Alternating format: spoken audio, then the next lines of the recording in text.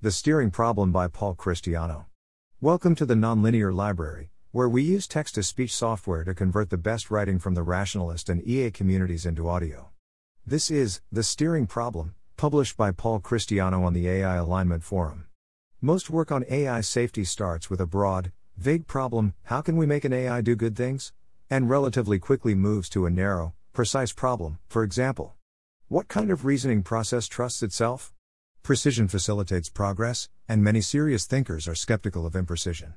But in narrowing the problem too far, we do most of the work, and have most of the opportunity for error. I am interested in more precise discussion of the big picture problem of AI control. Such discussion could improve our understanding of AI control, help us choose the right narrow questions, and be a better starting point for engaging other researchers. To that end, consider the following problem. The steering problem. Using black box access to human-level cognitive abilities, can we write a program that is as useful as a well-motivated human with those abilities? I recently wrote this document, which defines this problem much more precisely, in Section 2, and considers a few possible approaches, in Section 4. As usual, I appreciate thoughts and criticism. I apologize for the proliferation of nomenclature, but I couldn't get by without a new name. I think the steering problem captures a large part of what most people think of as the AI safety problem. It certainly does not capture the entire problem. In particular, we might well introduce undesired goal-directed behavior in the process of implementing human-level capabilities, either inadvertently or because it's the easiest way to produce human-level abilities.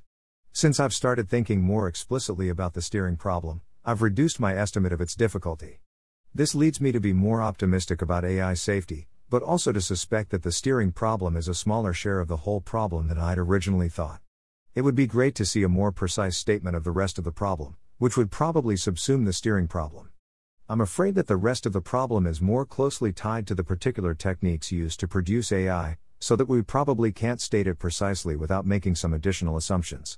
I have recently been thinking about the situation for deep learning, under the very improbable assumption that various deep learning architectures could yield human-level AI. Could they also yield a system with human-level usefulness?